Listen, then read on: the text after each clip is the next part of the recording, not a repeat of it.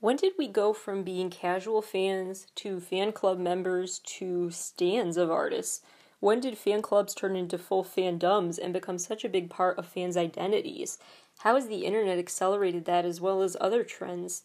How did we become such passionate fan bases?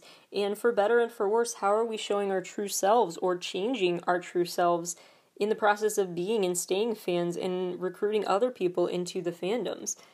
How do we want these fandoms to be remembered? Are we less likely to leave our fandoms now that we're spending more time invested in them every day? Or is that extra time having the opposite effect, causing fatigue, a saturation, and an exposure to the dark underbelly of certain fandoms and the members that have bad intentions? How do we reconcile the fans that do terrible things within our own fandoms with the ability to still continue supporting our favorites while still not excusing their behavior? What are the ethics of fandoms these days? How do we even know what those look like? What do fans do to get compensated for the free publicity they give their favorite stars? And really, ultimately, what does it mean to be a fan? What is fandom culture, and what is the history of it? Who gravitates toward what artists and why? Why are certain fandoms considered mainstream while others are cast aside and dismissed as insignificant or just worth belittling overall? How are fans around the world interacting and connecting with each other through their shared interests? And who is excluded or included from these fandom groups and interests? Who is encouraged to join and who is excluded from doing so? All of these questions and more are what I want to get at in this new mini-series, How to Stan. If you subscribe to 17 Karat K-Pop, you will get these mini-series episodes as they are released regularly over the next few weeks, where I will be unpacking what it means to be a fan, what it has meant in the past, and what it might mean going forward in the future. If you want to get more information about the show and the references made in it, I will be having links revealed on the 17 Karat K-Pop website as well as through the newsletter. Visit 17karatkpop.weebly.com for more information about that. Thank you and enjoy the show. Hello everybody and welcome back to How to Stan. This is episode 2, Cyberdog and Hello Kitty. Today on the show we are going to be talking about the ways that fandom culture really is about active participation, and that being a fan of something, especially these days, is not just some passive thing where you watch a certain TV show a lot or you listen to a certain artist's music a lot, but it can be a very active part built into fans' schedules, from posting certain memes and edits online to going to actual physical pop-up locations to interact with other fans and buy merch and whatnot. So we are going to talk about some of those active fan practices today, and we're going to start by talking about the physical locations that fans get to go to really live out their dreams and why they might want to do that. So this trend is actually more common than you may realize, where there are certain places that you may have heard of, like the Museum of Ice Cream, and there's a Museum of Avocados, and those places are not really about ice cream or avocados. They have a little bit of surface level history or some related knowledge you can learn there, but really it's just a catchy, attention-getting name, and they are basically just photo op buildings where people get to buy tickets and then they get to walk through this museum of sorts for the most Instagrammable pictures imaginable, with all sorts of murals, ball pits, swing sets, and whatnot. So it's kind of like a life-size playground mixed with just every Instagram filter ever on the walls for you to post Instagram-worthy content with. So why did those pop-up Instagram experiences really have the success they did but not super long-term? Why have those not really been subjected to a lot of criticism and controversy and debate about being overpriced and not treating workers fairly and whatnot? So why are they plagued with concerns when pop-ups for pop culture themed events are not? Do those have so much staying power? Really, the question is, what is the difference between going to a pop-up event for Stranger Things, for example, compared to going to a similar, uniquely aesthetic, uniquely designed experience for some other Instagrammable purpose that doesn't have to do with a TV show you like. What is the difference, and why do people go to these things, and what do we owe their varying degrees of success? That is what we're going to get into. And the first example I found with actually a clothing store called Cyberdog. So Cyberdog is basically a rave mixed with a retail store. It is in London, but it also has some pop-ups that have formed in other countries since its development. It is way more than a store, is what regular customers will tell you. It is a vibe. It is a rave place, as other retail stores in London are as well. But it has a very, very, very unique aesthetic going for it. It is basically, it looks like the kind of lair that Scooby-Doo characters go into when they're trying to find the villain or something. It's as if a store, like all the lights got, like the power went out in a Hot Topic, and so they lit it back up with like only neon stuff, and it's in outer space.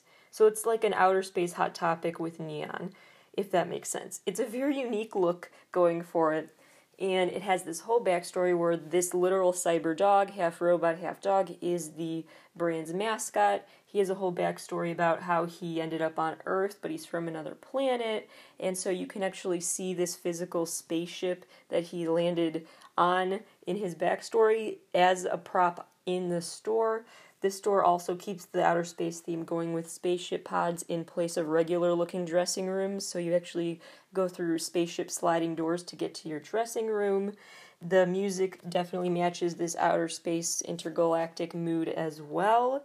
And really, it's a place where you're kind of scoffed at if you don't follow the theme. You know, this is not like you go club hopping and can just wear jeans and a t-shirt and go to wherever throughout the night. You really are expected to go in this unofficial, unwritten dress code of neon and black accents, or vice versa, black with neon accents to your outfit. It is all for a very specific vibe, and there are a lot of unwritten rules regarding the Cyberdog consumer culture. So that translates into who they hire to perform at the rave nights as well. So they have artists like A-pop who go there. So they book acts like A-pop who are very much matching their aesthetic and nothing outside of that. So if you don't know, A-pop is a group basically that has this whole album that what you really need to know that makes sense is that the album intro basically includes this monologue about an alien abduction storyline. So that's pretty much the vibe of the album. So it is quite a popular scene there, and there are a lot of questions you probably have naturally about why and what is the big deal, and that's bizarre, and what is that all about? And we are going to get back to explaining that in a minute, but let's talk about some more pop-up experiences that are pop culture themed and what they have in common then. So there are a lot of places where super fans of sources of pop culture entertainment can really feel like they are stepping into those fictional worlds that they fell in love with. From the Universal Studios Harry Potter theme park to possibly a Hunger Games themed in-person experience that is still being developed allegedly, although of course with the pandemic who knows anymore. But there's also Finding Nemo. You can actually in Universal or Disney, you can actually talk to a Nemo character through this really unique technology. There are all sorts of interactive experiences cropping up where fans can actually feel like they are really a part of the franchise that they love the most. And that even takes the form of tours. Game of Thrones is just one of many examples where a touring orchestra actually brings the show's soundtrack to life. So some major examples of actual actual buildings used for this type of immersive experience. You've got the House of BTS, which is in South Korea. They have a 4-story building where the merch you can buy there is actually in the basement, so you have to walk past the atmospheric stuff first. So it's not just a retail store. The emphasis really is placed on the ground level, which is all about these interactive elements. It's a very Instagram-worthy, just really aesthetically pleasing place to walk around and take pictures in. It's got a lot of interactive fun, just like a keyboard on the floor and whatnot, and it just has all those little things that will hopefully bring out your inner child. But it also has iconic spots where you can take a picture and recreate a scene from a music video, like the iconic bridge from one of their album covers, as well as the Spring Day music video, and similar moments like that where you can actually feel like you are in one of your favorite BTS music videos. There have been similar pop-up experiences like Britney Spears' The Zone, which is labeled as the most immersive fan experience ever, but of course that is a bit subjective to say. It has 9 interactive rooms. You can pose and take pictures in a room full of snakes. You can take pictures in a classroom setting. You can take them by the lockers, in this outer space type place, on the airplane. All those iconic Britney Spears music video sets are recreated with extreme detail and precision, and you can feel like you're living in a Britney video if you go to that place. And of course it also has a gift shop as part of the place. You can actually just shop there. You don't need to buy a ticket for the room tour. If you can still just buy stuff from them. Your ticket also comes with a QR code type situation where you can scan it and engage in this interactive video content. So that is something that has gotten quite positive feedback from fans, and some even want to hold parties and events and even weddings in that venue, and they let you book it for special events.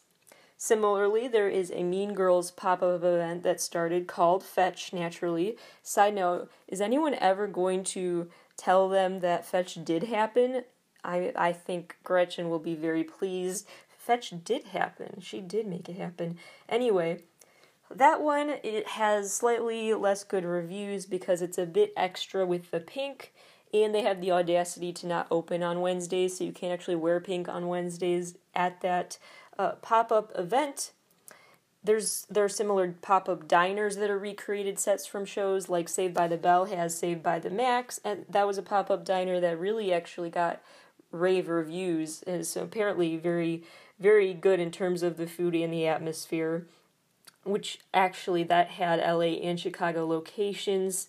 There's also, just in general, pop stars have had sensory environments, so you can really feel like you're living in the album for a listening party that is next level, like Troye Sivan has brought fans together for what looks like basically playing Parachute like you would in elementary school PE, but it's basically in this giant inflatable light-up bubble. He played the music within, and all the fans just sat in a circle to listen to it.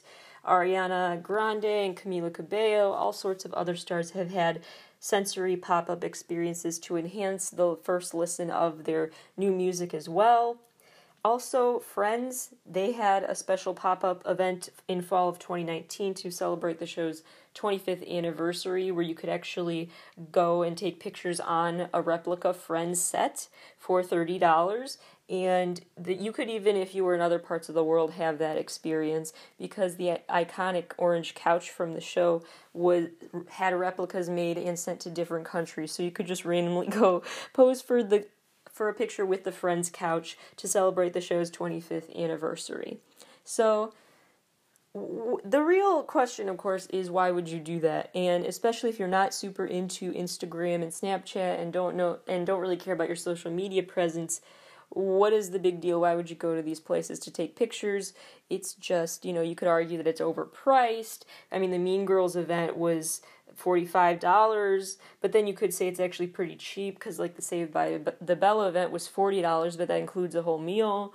So people debate, but the bottom line is just the debate is about why are you going? Not just why are you spending your money, but why do these people want to go to these recreations? What is the big deal? That seems very just odd and just a money grab that they're trying to, take money from fans.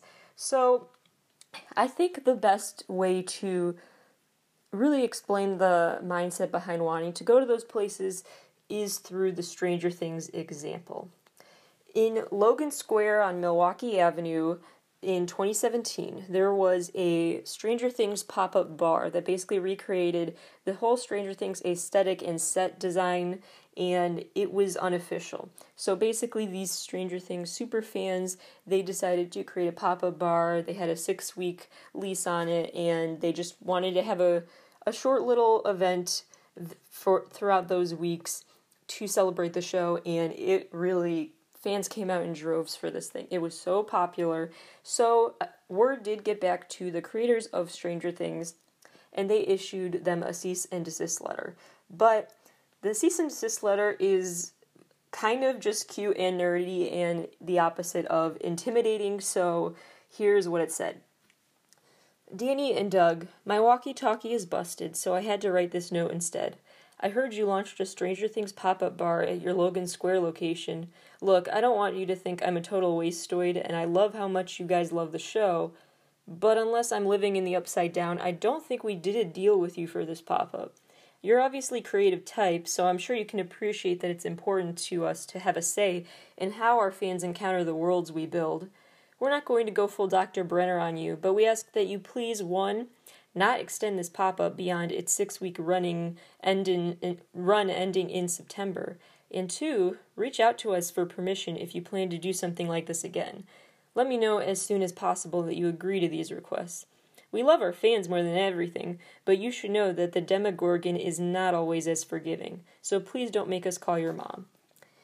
So that is basically what happened. After the 6 weeks, the bar did close down, and they complied with the show's creators' requests, and that was that. But they did not actually push for suing them or anything like that for any copyright issue. They just said thanks for being fans, but don't do this again, in the nicest way possible, with a lot of references throughout their cease and desist letter of sorts that were just special inside jokes of sorts between a fan and the show's creator.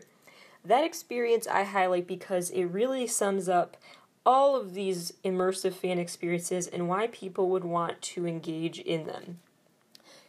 Trying to put myself in the shoes of those bar owners, really I can imagine that in that situation, had I gotten a cease and desist letter, I would have honestly been kind of starstruck and freaked out in a good way. I would be quite excited, and especially seeing every little reference in the cease and desist letter that people who don't watch Stranger Things don't understand the reference to, I would feel special, in the know.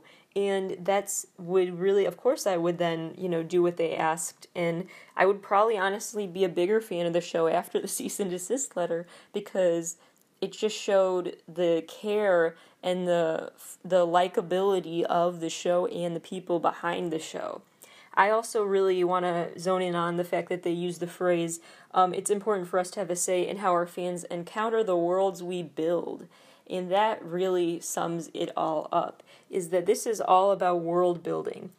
And so when you are invited into another world, it gives you a special feeling, like you are accepted somewhere. And it really just, people want to feel included and welcome into this totally new world. And so it not only feels like a cool way to bond with other people when you meet someone, for example, who is really into Stranger Things as well, and you can share those inside jokes that other people wouldn't understand if they don't watch the show, but then you also feel like you have permission to have that excitement and feel special and a part of something in that fandom, and you are welcome into that world. And so it's just taken to the next level when you are welcome into that world in the physical world, and not just in terms of getting to watch the show, as other people around the world are also tuning in and engaging in that same conversation. It's a welcoming thing. It's a sense that not only is this your passion and something you love, but it's something you are welcome to love and be a part of, and you can actively contribute to holding up the popularity of this pop culture icon that you love and want to spread the word about so other people can feel welcome into the fandom as well and watch it grow. And so really, how I put this in perspective for me is, as a huge BTS fan, how I would feel going to the house of BTS, fingers crossed that happens at some point in the, because you never know for me, but anyway, so, because I think about how, when I first discovered BTS and got immersed in their music video storylines, because they're like mini movies, they tell a continuous story, and it's really cool to just watch the videos, because not only are they aesthetic, and not only is the music great, but the storyline, it has all these little Easter eggs that fans can decode together, and it just has something about it that drags you in, it draws you in. They had some videos that start with a monologue that leaves you thinking. It's very thought-provoking, layered, complex content, as if mini episodes of a deep TV series. And so I got very immersed in this music video world and fell down the BTS rabbit hole very quickly. And so to see them in concert for the first time was an example of when I really felt this excitement in a sense of feeling included. It was almost like a sense of shock, because it was like, this world that I've spent so much time in on my own is actually a world that other people are in as well. This is a thing that is open to so many people, and it's not just me and them. It is something that is shared with so many, and it just spreads the good vibes, and it's just so exciting to feel like this is a thing. It's not just me, or not just in my head. This is a thing that other people really enjoy as well. And so that feeling is really just indescribably wonderful. And so to think that I could go actually be on the bench like the Spring Day music video bench, that may feel like it's just a piece of wood that you sit on. Why on earth would you travel for a photo op there? But it has so much more meaning, because it is a physical it is a physical manifestation, it is a physical symbol of the world that you thought no one else could see or understand and appreciate. And it is a way that fans can gather in person and get to know each other and just get excited over the same thing together. And so that is how I kind of view the Friends couch situation too, because of course at first it sounds like people really would travel far and wide to pose with the Friends couch. What the heck? But think about, what that means, because you gather there, you meet other fans, and you pose. You're not just posing on a couch. It carries so much more meaning, because you are posing on a symbol of a key to another world that you got. You get to feel like you're not just watching and being immersed in this other world with these fictional characters and plots. You are actually helping to prolong the plots, because you're continuing on the popularity of the show, and you feel very immersed in that world. It's really the excitement that comes from a fictional world suddenly feeling like it's not fictional anymore. It's in reality. It is real. It is something that you've spent a lot of time thinking about, but now you actually get to feel like you are actively contributing to the world building that you fell in love with. So the worlds you fell in love with, you suddenly feel like you are actually adding to, and that feeling is just one of confidence and pride and gratitude. And so this is so much more than just rooms that are money grabs, although that's part of it with all the gift shops and whatnot. But all to say that one of the ways that fandom participation remains so, the way fandoms stay so passionate and why fandom participation remains the force that it is these days, and why fans get so passionate and stay that way, is one of those ways is with these physical locations that are set up so they can feel like, don't worry, this is not just you. It's a reassurance, it's an affirmation that this is a fandom worth being in. It is a real thing with a lot of value to a lot of people. It's a way of reassuring fans and making them realize that this world building deserves to continue, and they can contribute to that and feel a part of it. And it's just a very exciting, indescribable feeling. So with the Stranger Things bar, it's really cool that they gave them permission to finish up the 6-week run. I'm not promoting you do things that go against copyright rules, but just saying that it's very cool that they both, the creators and these bar owners, were on the same page about this world is so exciting and immersive for us. We want to share that feeling with other people. And the fact that they both parties got that and understood that and appreciated that is a very cool thing. And it really just shows how immersed the fans can be nowadays. And it's a very cool thing. So what does this have to do with Cyberdog and stores like that?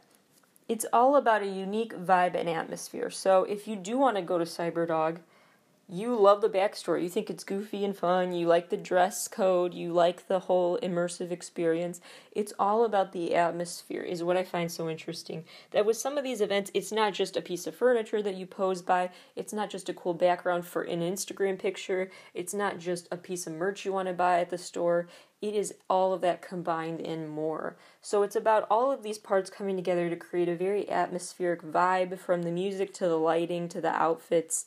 Really, it's a place where all of these components form this super unique experience for a select group of people. And so that is what fandoms are all about, that mix of exclusive and inclusive that is just a fun gathering spot. And so Cyberdog is really, I think that's what the appeal is of places like that, is it's something that everyone feels like you have to get, and that not everyone gets or understands the appeal of, and that is exciting. Makes you feel exclusive, but also it's very rewarding and a kind of a relief when you get to be with other people who also get that and get that feeling and get the storyline and just like to follow that goofy storyline as well and be in that environment. So it's really all about the atmosphere and the world building that Cyberdog has created, as well as other stores that have what might be described as a cult-like following, the stores that really seem to have a very specific demographic or otherwise target audience. That is why. So hopefully that helps clarify why some certain things become such a big franchise, is because of the world building that fans got to actively add to and be a part of and get excited over with other people. So we've talked so far about two main ways that fandom culture is really, the passion can be sustained for long term. The first one being through the intriguing and interesting ways that musicians and fans interact with each other, like with AKB48 and similar groups. Today we talked about the ways that they have physical pop-up events, or sometimes physical stores that are just permanent, where they get to interact with like-minded people. And next we are going to talk about the ways that the internet and animation and cartoon characters are used to further fan agendas as well. So after the break, stay tuned for that. Whether you think you know what kawaii culture is all about or you don't, you probably know more than you think and just may have not heard the technical term for it. Kawaii actually does have an origin story that's very specific, that comes with a very specific definition, but the term has become more broadly applicable and really encompasses a whole lot of things now. So basically it can be summed up kind of as cutesiness. So according to Misha Janet, she is the founder of Tokyo Fashion Diaries, as well as a panelist on the Kawaii International show, and she describes it as, quote, a delicate cuteness, like a weak, small type of thing. It's also an embodiment of all that's happy and positive.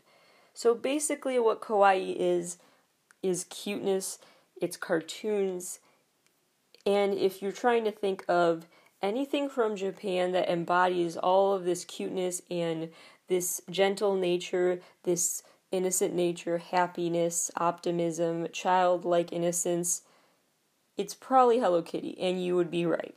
Hello Kitty is an ultimate manifestation of this kawaii image that has really taken over the globe. And so, why is that? Why do we love Hello Kitty? Why is Hello Kitty on absolutely everything? Who is Hello Kitty? We need to discuss. So, backstory. Hello Kitty is an anthropomorphic version of a Japanese bobcat, if you didn't know. Her actual character name is Kitty White. So she actually has a whole backstory where she lives in London. That fact we're going to get back to because that is very significant.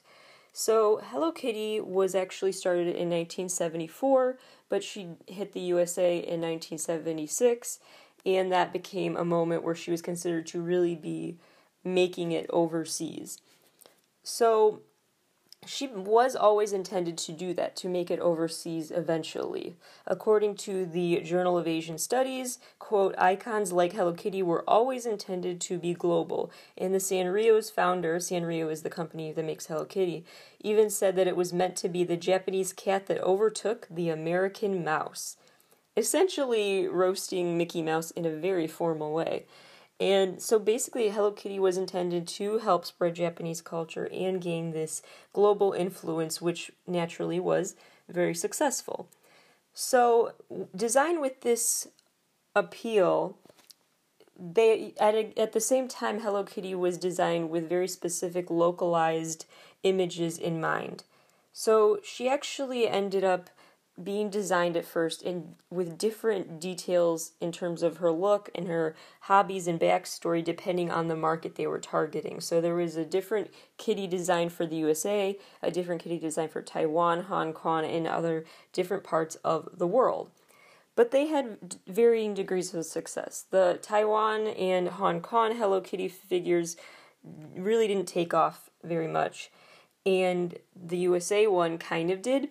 But really, she maintained this one main image. And when questioning specifically Taiwan and Hong Kong fans about why they didn't really resonate with their localized versions of this character, they responded basically alluding to or overtly stating that they liked Hello Kitty because she was from Japan. That interested them. And they really wanted to, when it was suddenly, oh no, this Hello Kitty is from where you are from, that kind of got rid of some of this excitement that they got and intrigue from being invested in a character from somewhere else they may have never traveled to before. So seeing that, Hello Kitty basically just turned into this uniform image without those localized attempts as much. However, there were always different technical changes that had to be made to her or the symbols that came with her just because of different cultural taboos and other symbols. For example, there is a very interesting time where there was this snail who was basically a symbol of good luck in a way, but in the United States, that design was deemed not acceptable and wouldn't make sense as a symbol of good luck, and so the United States actually requested that the snail partner in crime, I guess, of Hello Kitty be dropped from her image for USA promotions, which that request was granted. So there are sometimes just cultural differences that don't translate, and so those have been tweaked over time. But for the most part, especially starting the 1980s, the creators and designers of Hello Kitty realized that it was just best to, and going to be most effective, to just keep her image pretty uniform globally. And that ended up really paying off. If you didn't notice, in case you've been living under a rock, Hello Kitty, you can get everything Hello Kitty all over the place, and especially in Japan. She is everywhere.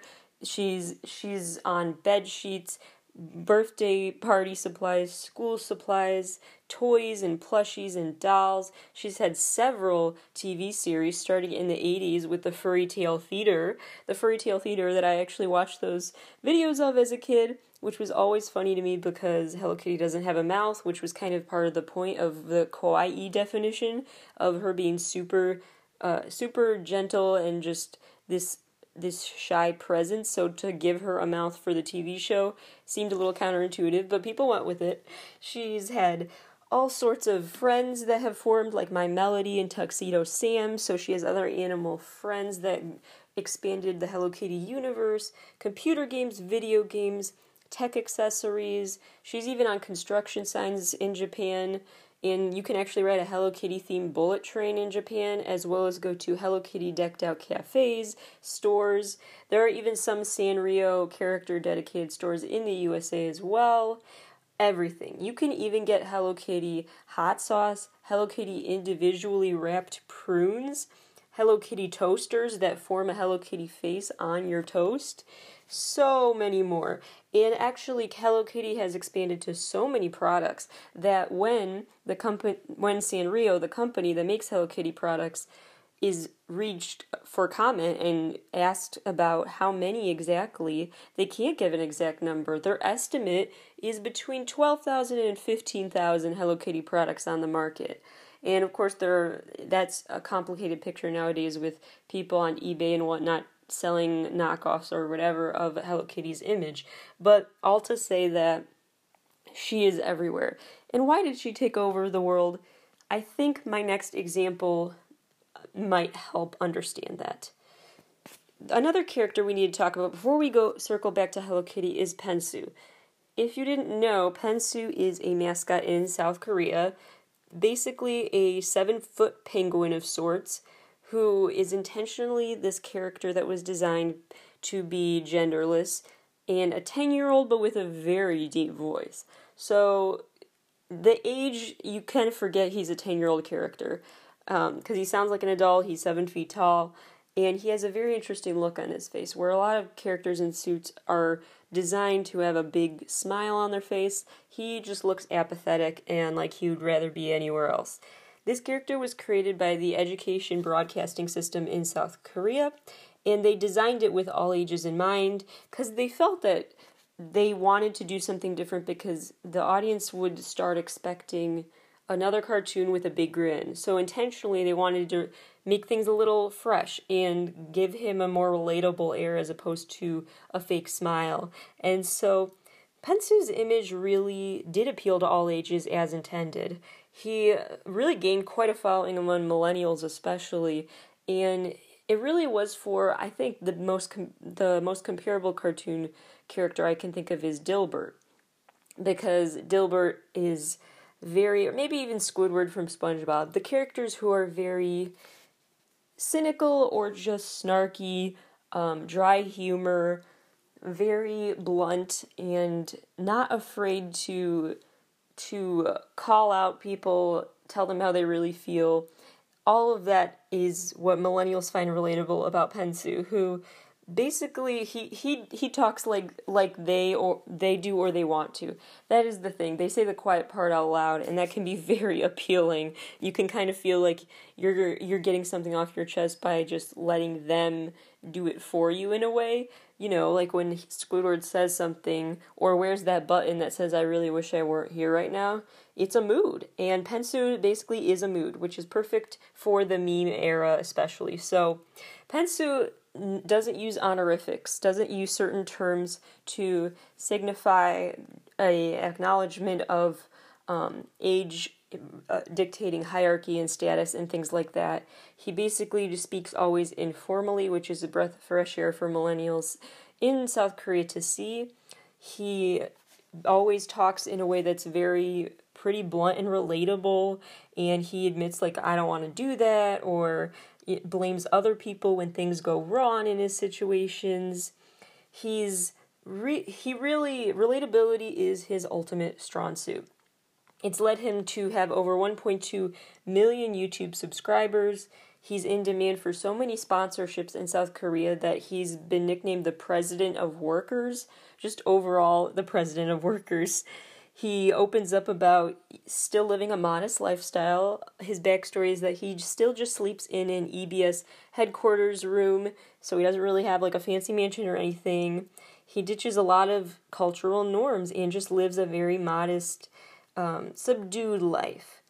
The funniest thing to me that really indicates how successful he is as a character and how loved he is that he beat out the sensational BTS for South Korea's Person of the Year award, where he actually got 20.9% of the vote, while BTS got 17.6%. This was with over 2,300 respondents, and this is the first time that that a character like Pensu, who's not human, ended up actually winning this Person of the Year award. And honestly, part of Pensu's character description was outright admitting that Pensu's goal is to be more popular than BTS, so that became part of his official character description. And fans have really seemed to just enjoy this along with Pensu, enjoyed watching and helping him succeed, because it's kind of like a friend that you want to see succeed. Someone relatable to you who knows the struggle is real and all of that, and to watch them succeed just leads to this good feeling. So, what do Pensu and Hello Kitty have in common? Well, I want to give one more broader example first of what I'm getting at here. So, these are not the only two main cartoon characters that have really changed the world and culture as we know it. In fact, comics and other versions of 2D or 3D characters have been used for all sorts of serious issues as well over time, and to resonate with entire countries and communities. Dating back at least as far back as 1941, when FDR sent 17 different people to serve as citizen diplomats for the USA and to represent the USA in South America. These 17 diplomats included Walt Disney, as well as different musicians, artists, and writers. So really, FDR sent out these cultural forces to other countries to serve as representatives of the United States and what we could show the world we offered. And the State Department has even participated in San Diego's Comic-Con before. They actually held a panel in California one year called Comics and Animation Ambassadors to the Rescue, where cartoon characters were utilized and discussed on a panel about how they could be used to help be a cultural force for good and be a literal icon of whatever the USA values were that we hope to promote. And comics have always been viewed that way. They've been implemented, comics as well as their characters, to talk to the international community, because comics diplomacy is a real subject area. It's a real term, and it's really about that soft power, that ability to form these diplomatic relationships and be friendly with other countries through these very unthreatening, non-threatening characters, through just their cuteness and their universal appeal and our ability to all find them universally adorable. And it's something to bond over, and it just really eases tensions between countries. So cartoon ambassadors for countries at prominent political events are nothing new, and have been used also because they're a fun visual representation of what messages we want to get across, where it doesn't matter what language you speak, you can get what is happening in a comic. And so that is really, the power of that has really been utilized and realized over time.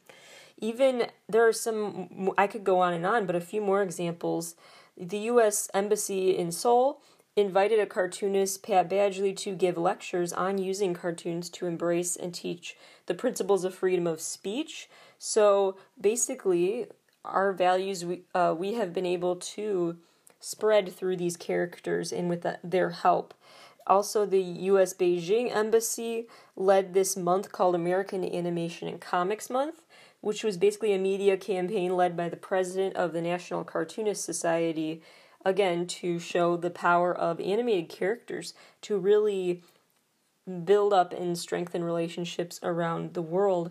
And this has been continued to be a mission among fans as well as among these creators. So what is it though? As I say that these characters are a special version of soft power that we can all bond over the relatability and or cuteness. What is it about their cuteness? Why do we find them cute to even begin with? I think it'll help to give some more background context by talking about what soft power is all about. So the term soft power basically it was created in contrast to hard power, which refers to overt uses of force, wartime measures, and things like that. Soft power between countries is the opposite, where it is more about the ability to use culture as a tool to affect your relationship status with different countries and affect your trade or affect some other aspect of communication and life between those countries. It was a term created by Joseph Nye, an American scholar and former Assistant Secretary of State for Defense, and Joseph Nye basically wrote this piece in Foreign Policy, and in a 1990 issue of Foreign Policy, he laid out what he meant by soft power. He basically said in the wake of the Cold War that power needed to be reconceptualized and we needed to look at better ways, more productive ways to get along with other countries. The concept gained a lot of grounded value starting in the 1990s, and it was drawn in contrast to coercive power. So soft power is considered co-optive, whereas hard power is viewed as coercive. Soft power is a way that has been considered much better long term, whereas hard power, of course, can make a country feel superior in the moment, but in terms of the long term effects, soft power is considered a better way to go. It is seen as a way to spread ideology and knowledge and other things that are just hard to measure, is why this term was really needed to be created and defined and solidified as a real concept to invest time and energy in, because soft power is a way that can translate to more physical manifestations of power and status reports in a way. Because soft power involves the spreading of ideas and other things that form the foundation of policy and other really concrete political and economic changes around the world. And so that is basically the argument laid out in what the term really needs. And one main thing that Joseph and I wanted to point out is that it's natural to criticize this as being an overblown assumption that soft power can fix the world and that hard power never needs to be resorted to, but he insists that's not really what he meant to say, and to treat soft power as this end-all be-all. He viewed it as an accompanying force, or at least not the end-all be-all, but just something that we had to still always keep in mind and hopefully just decide takes precedence over hard power, especially because Article 9 in the Japanese Constitution includes this clause that forbids resorting to war to settle international disputes involving the state.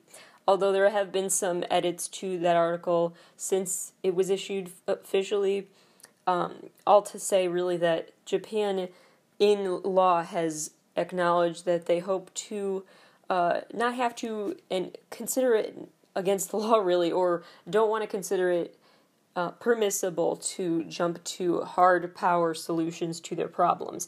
And so Japan in particular has really sought to latch onto the soft power concept for their force throughout the world. And it's come to much success.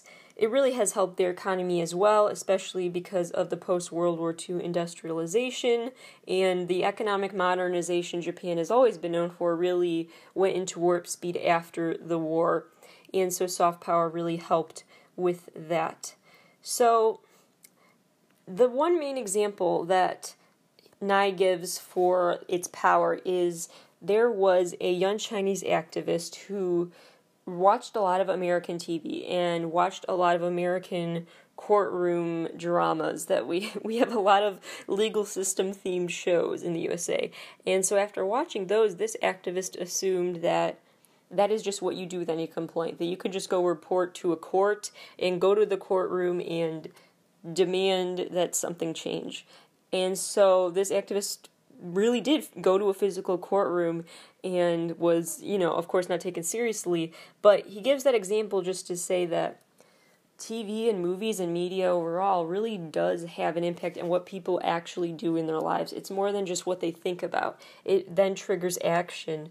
That's what was meant by soft power being all about the exchange of ideas. That is actually very powerful and cannot be underestimated because it really does manifest into real concrete change in the world. Another piece worth noting here that's related is called Japan's Gross National Cool by Douglas McGray, where he basically wrote about his observations after he spent 3 months traveling and interviewing people throughout Japan and talking to all of these creative people as well as scientists and people in a variety of other areas of work. And he said, quote, "A cultural superpower needs a healthy economic base, but not necessarily a healthy economy." Basically arguing that, ironically, although Japan has had some real economic blows and recessions, that may have actually helped the economy in some ways, upped its quote-unquote cool factor, because these recessions have been times when consumers might feel they really have nothing to lose, and it has given them the freedom to then pursue their own unique entrepreneurial goals, not worry as much as to go to mainstream jobs, for lack of a better term, feeling like, well, if those jobs aren't there anyway, I'll make my own career path that's just unprecedented. People felt more creative freedom and downtime to engage in creative pursuits, and felt this new independence and freedom of just not letting these big businesses control their lives and really taking matters into their own hands. And it really, recessions and other signs of economic downturn really do shape people's spending habits and can really cause long-term changes to how they think about how they want to participate in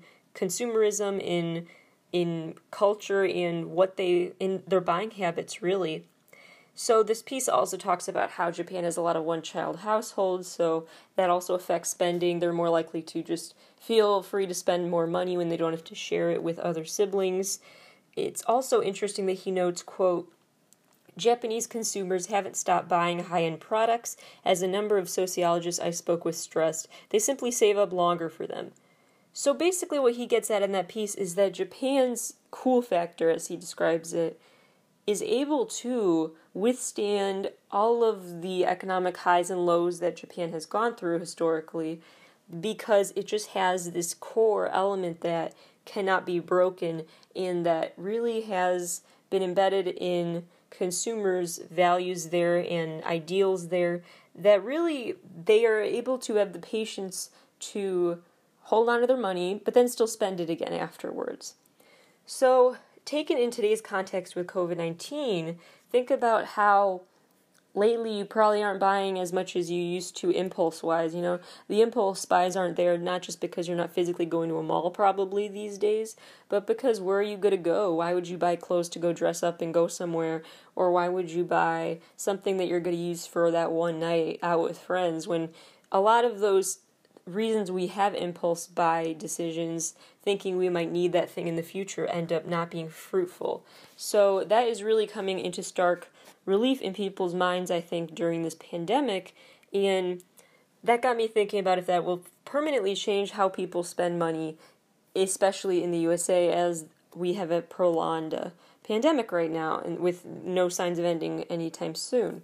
So now in Japan, that case seems to be that not to worry, and it is temporary, because and so it made me wonder what the future of it in the USA will be, because it really is like during these moments, people are willing to be patient and still want the high-end products. There is a lot of fast fashion that people wear in Japan. They also just like to stay on top of fashion trends and other trends. So that constant buying of new things and wanting what's new and fresh is an urge that he argues will stay a part of Japan despite economic hardship periods. But in the USA, will that go away, or will that gimme sense return to us after the pandemic? So that is something to watch out for, and there's no real answer for. But ultimately, why that sense might return is just because of that cool factor that has remained. That sense of wanting what is considered worth the most value and the most exclusive to get, which translates to most value in terms of how much you have to pay for it, but they're willing to do that, and it is just part of the culture there. As much as these animated characters can sound like just super wholesome unifiers and cultural ambassadors for different parts of the world, there are some more sinister means they can be used for, to say the least, as well.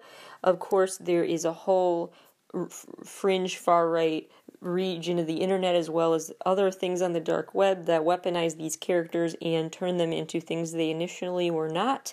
For example, with Pepe the Frog, who was initially just a fun meme that became a cultural symbol of white supremacist groups online, and it manifested into Pepe imagery actually being used on posters and other content at actual white supremacist gatherings in physical locations. So this has these things translate from the internet to the physical world.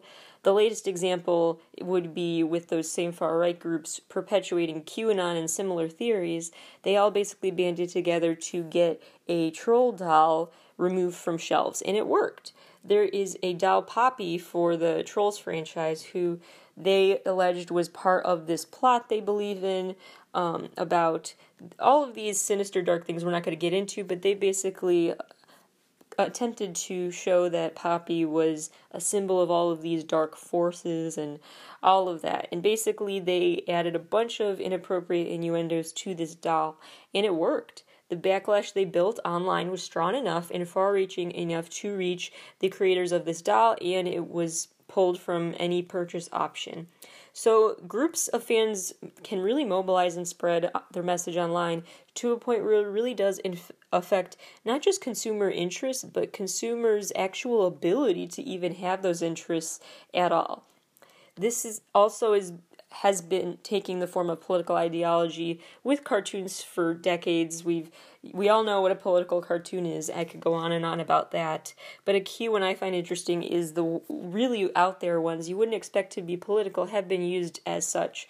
For example, Alice in Wonderland characters have been used time and time again throughout British politics to portray the British government as corrupt and displaying the characters as replacing Tweedledee and Tweedledum or the Red Queen or other characters that are considered untrustworthy and or in general negative and a force worth condemning. And so that is just one of the many, many examples I could give of how what seemingly just wholesome kids' storybook characters can be utilized for more serious ends and to some success. And it may not be the direct manifestation always, like with the Trolls doll, where you see the result right away, but long term, just as the positive effects of soft power can take a long time to show up, instead of the instant gratification approach, it's the same with the negative effects. It could take years for people to realize how much the ideas they saw in memes or political cartoons manifested into their psyche over time and led to a certain feeling within them. It started planting a seed within them to think about a politician in a certain way or another character in a certain way. And that can have a lasting impact more than we realize in a way that's hard to quantify, but it's there. Some more extreme examples might be how memes have been weaponized online lately. A key example was when ISIS beheaded 2 journalists from Japan, and Japan basically, instead of retaliating with hard power, actually ended up just spamming ISIS hashtags online and making their presence unavoidable. So they basically spread kawaii memes and added all these cuteness filters and whatnot to what were supposed to be sinister, threatening images. And so whenever you searched certain hashtags online that were affiliated with ISIS, suddenly you just got kawaii stuff. So basically the propaganda was entirely hijacked and rewritten by kawaii, which was quite effective. It's not like it suddenly led to the erasure of weapons or something like that, but it really delegitimized the cause. It really made the opposition seem a lot less threatening and really showed that the intimidation tactics were not going to work and were actually being mocked.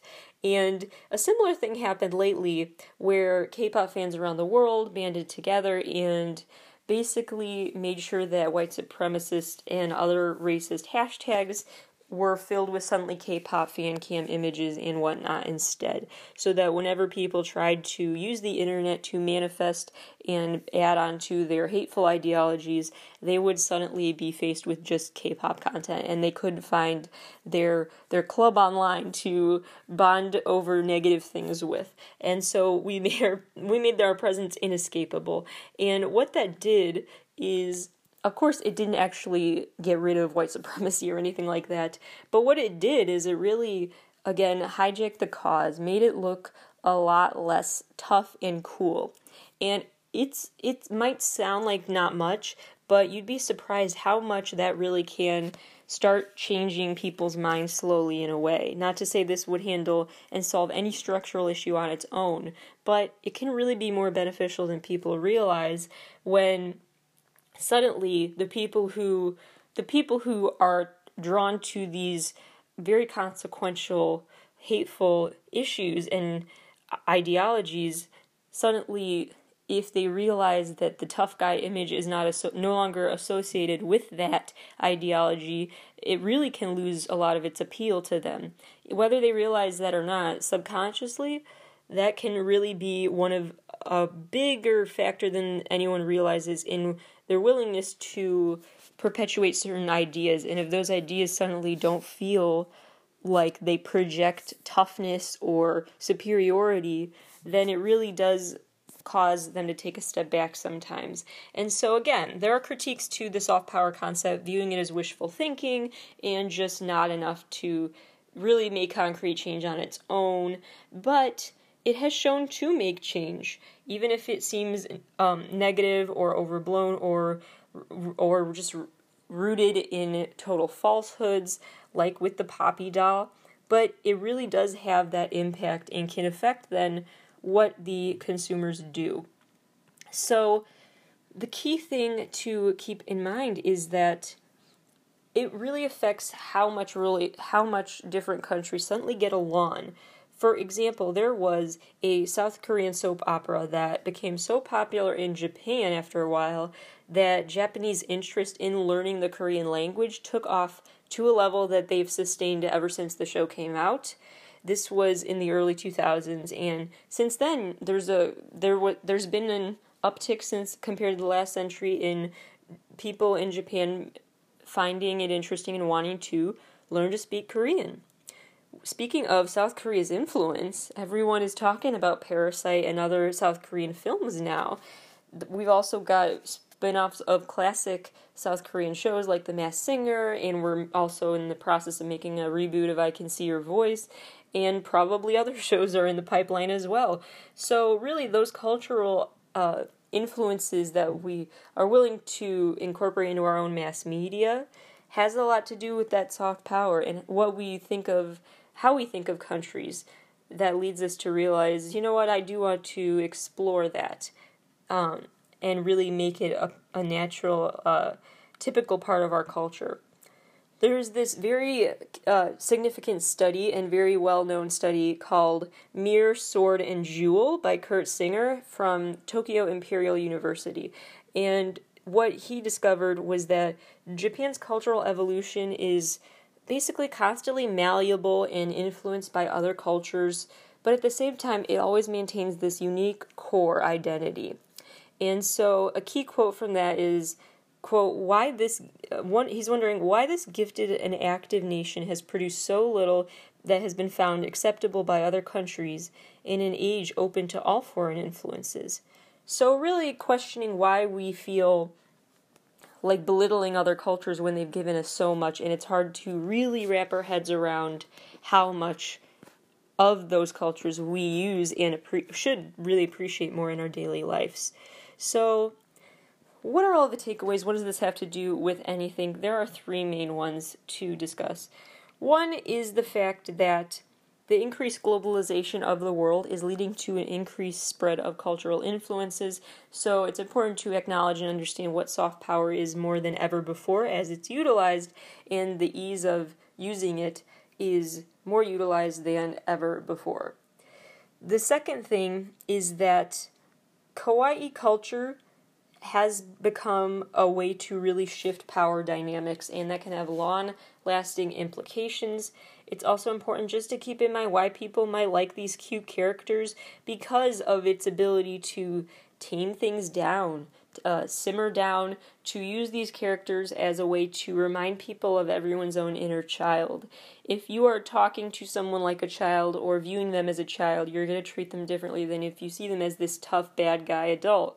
And that really can have quite an impact on how you perceive others. People also are probably gravitating towards kawaii and other similar cultures nowadays, even when it comes to fashion and stuff. Vintage things are really kind of making a comeback. We see in quarantine everyone's making their tie-dye and they're wearing classic 50s style dresses again, and just very classic childlike memories being repurposed for this new era. And really because it's a time where people are really getting nostalgic. As the world gets faster and faster and things keep changing more and more, so is a faster and faster increase in the desire to just slow down and to really tap into your inner child and be a kid again and embrace that. Kawaii culture is very normalized in Japan. Doesn't matter your age or gender or anything. You could be 100 years old and still love to play with Hello Kitty. And so that is an ideology that hopefully will become a thing in the USA as well, where it's not stigmatized to just really like these cute characters no matter who you are or how old you are, because really, who wants to grow up? And it's important to stop and really just enjoy feeling youthful and realizing that you don't have to disband your inner child, and that reconnecting with that inner child can actually be a very good thing and really help just community-wise. It's really just so incredibly impactful in so many different ways. Finally, the third main takeaway from all of this is that people find other cultures intriguing, and it's important to keep in mind why and their origins. So, like I mentioned earlier, Hello Kitty is, her backstory, she's from London, but she's also, her name is Kitty White. She is viewed as something from Japan, but she's also kind of gotten a westernized image in different ways. So she's a mix, and in the USA we view her as a Japanese character. In Japan they view her sometimes as more of a Western character, and in places like Taiwan they view her as from Japan. Other parts of the world they might emphasize more the fact she's from London, but basically the gist of it all to get is that she is from wherever you want her to be. She is considered to have such an accumulated backstory of all these different parts of the world that she is as exotic or as native as people want to picture her. And that's just important to keep in mind, because we need to continue to have a dialogue about other countries and how much we need to stop and really appreciate how much they've positively shaped our own and given us things to laugh at, smile about, share with others interest-wise, build fandoms and relationships among fans of, and all of that. However, also keep in mind just how other cultures are influencing one another. Hello Kitty has really had this lasting power because she is the epitome of what not just Japanese culture, but what the world culture and the power of soft power can truly be about and defined by. She manifests the inner child traits that people really hope to reclaim. And that is more important than ever at this era. Her lasting power is basically not just in her cultural hybridity, but in her youthfulness, in that inner child that has been used for diplomatic relations around the globe with animated characters for so long, and that she really embodies what soft power is all about. It's all about viewing other cultures as not a threat, but as a friendship, as a cute, wholesome friendship, and as a way to just get along, because long-term that ends up with better results for both your country and other countries. And again, it has to do with that, like it said in Mirror, Sword, and Jewel, that desire to keep a culture malleable and open to external influences while maintaining this unique core identity of where it comes from. And so that combination is something that Hello Kitty has always utilized.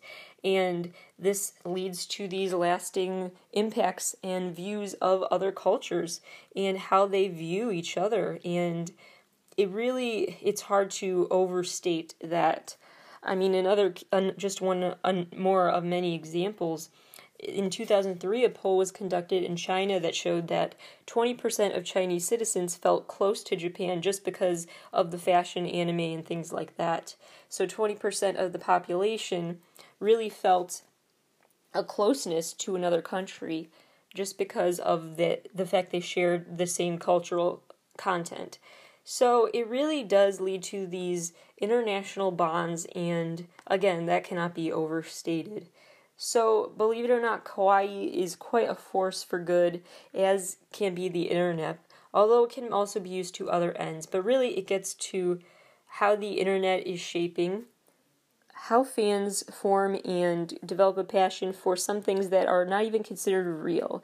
And so what that means we need to do is we need to, as a global community, step back and think about what we want to be real and how what we're doing in the virtual worlds that we live in so much more nowadays than ever before, how much we want those things to actually be extended into the real world, how much we really want to see these physical manifestations of what we say online.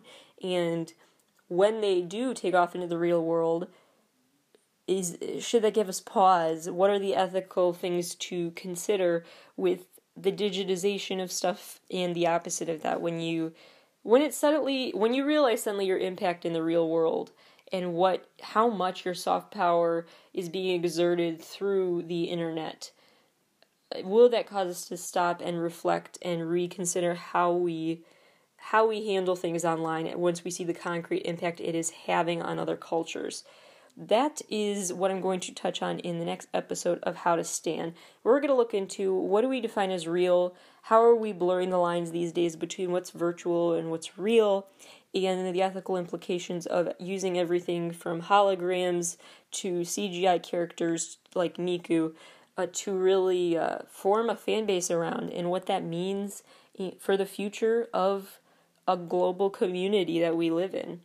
So stay tuned for that. That is today's episode. Thank you for listening, and I will talk to you all soon.